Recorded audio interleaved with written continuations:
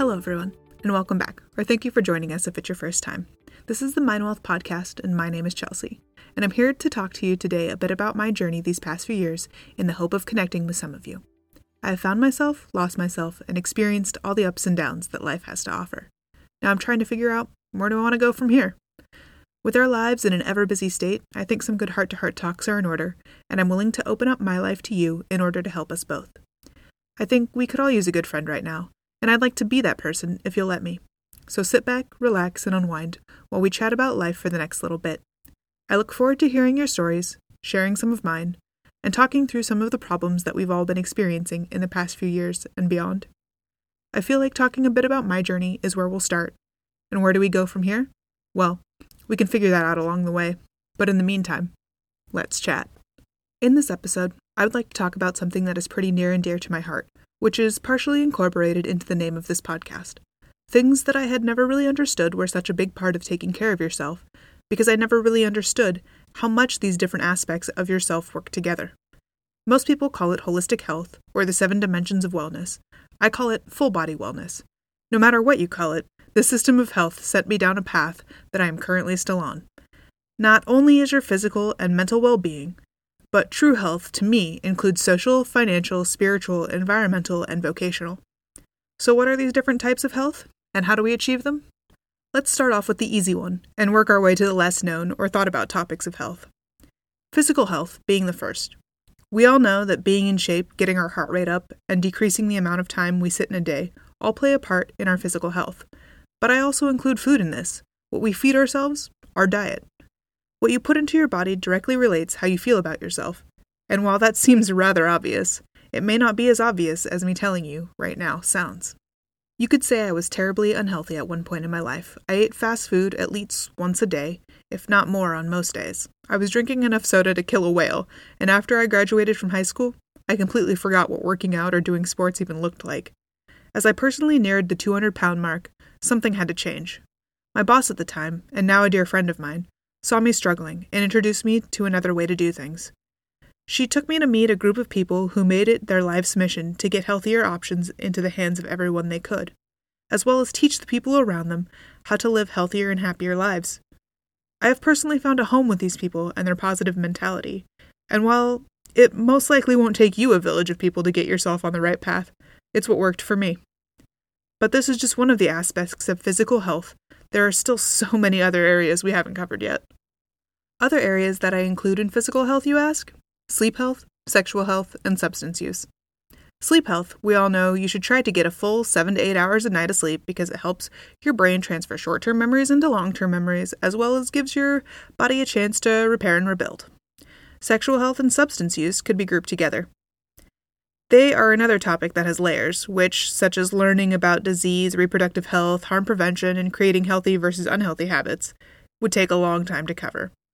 We can get into some of these topics more later down the road, but simple steps to take to increase your physical health could be replacing sugared drinks with water, minimizing your use of tobacco and vape products, limiting the amount of alcohol you consume, practicing safe sex, and exercise daily, even if it's just a speed walk to get your heart pumping, and focusing on the color spectrum and fresh foods when planning your meals.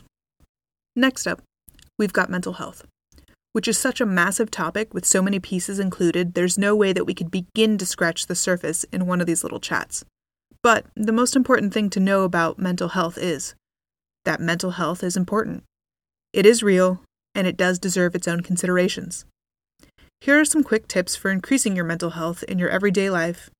Things like practicing mindfulness, which basically means focusing on the present moment, learning relaxation techniques, doing a self-care routine, practicing positive self-talk, or going off the grid if you need a moment to catch your breath and unplug from all the input that life throws at you. There are a lot more ways, and if you continue to hang out with me, I'm sure we'll go over a few. Now, social health is how we interact with our friends, family, and community. It is focused on your support systems and how you use them.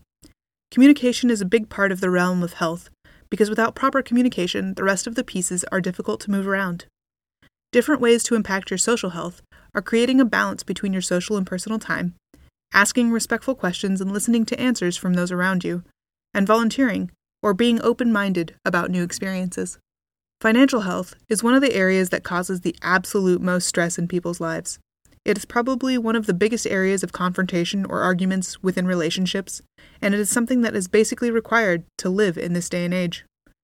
As the world continues to feel like it's on its head in this area, it's something that you need to make sure you don't forget. There are a lot of books and podcasts out there that can give you all sorts of advice on the topic, but here are a few simple steps from me to you. Use cash instead of debit or credit. Cook your own meals. Have a budget created. And always put into that budget some kind of fun money.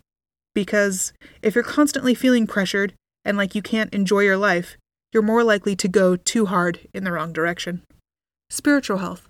Now, you might be thinking I'm talking about religion here, but that's not entirely the case. Spiritual wellness includes the theories that guide you, your morals, the things that you live by.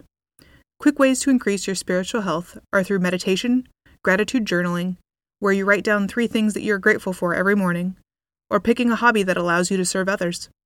While your spiritual health also includes what religions you follow, it's more about being in alignment with self. And in order to do that, you have to spend a lot of time doing personal development to find out what your core values are and strive to meet those on a daily basis. In these actions, you will find a greater strength within yourself, and you'll be a much happier person. Environmental health is how your environment affects your overall health. Through things like clutter in your home or how many times you get outside in a day, environmental health is something that we don't often think about in our health routine, but it definitely affects the way that we think, feel, and our energy levels.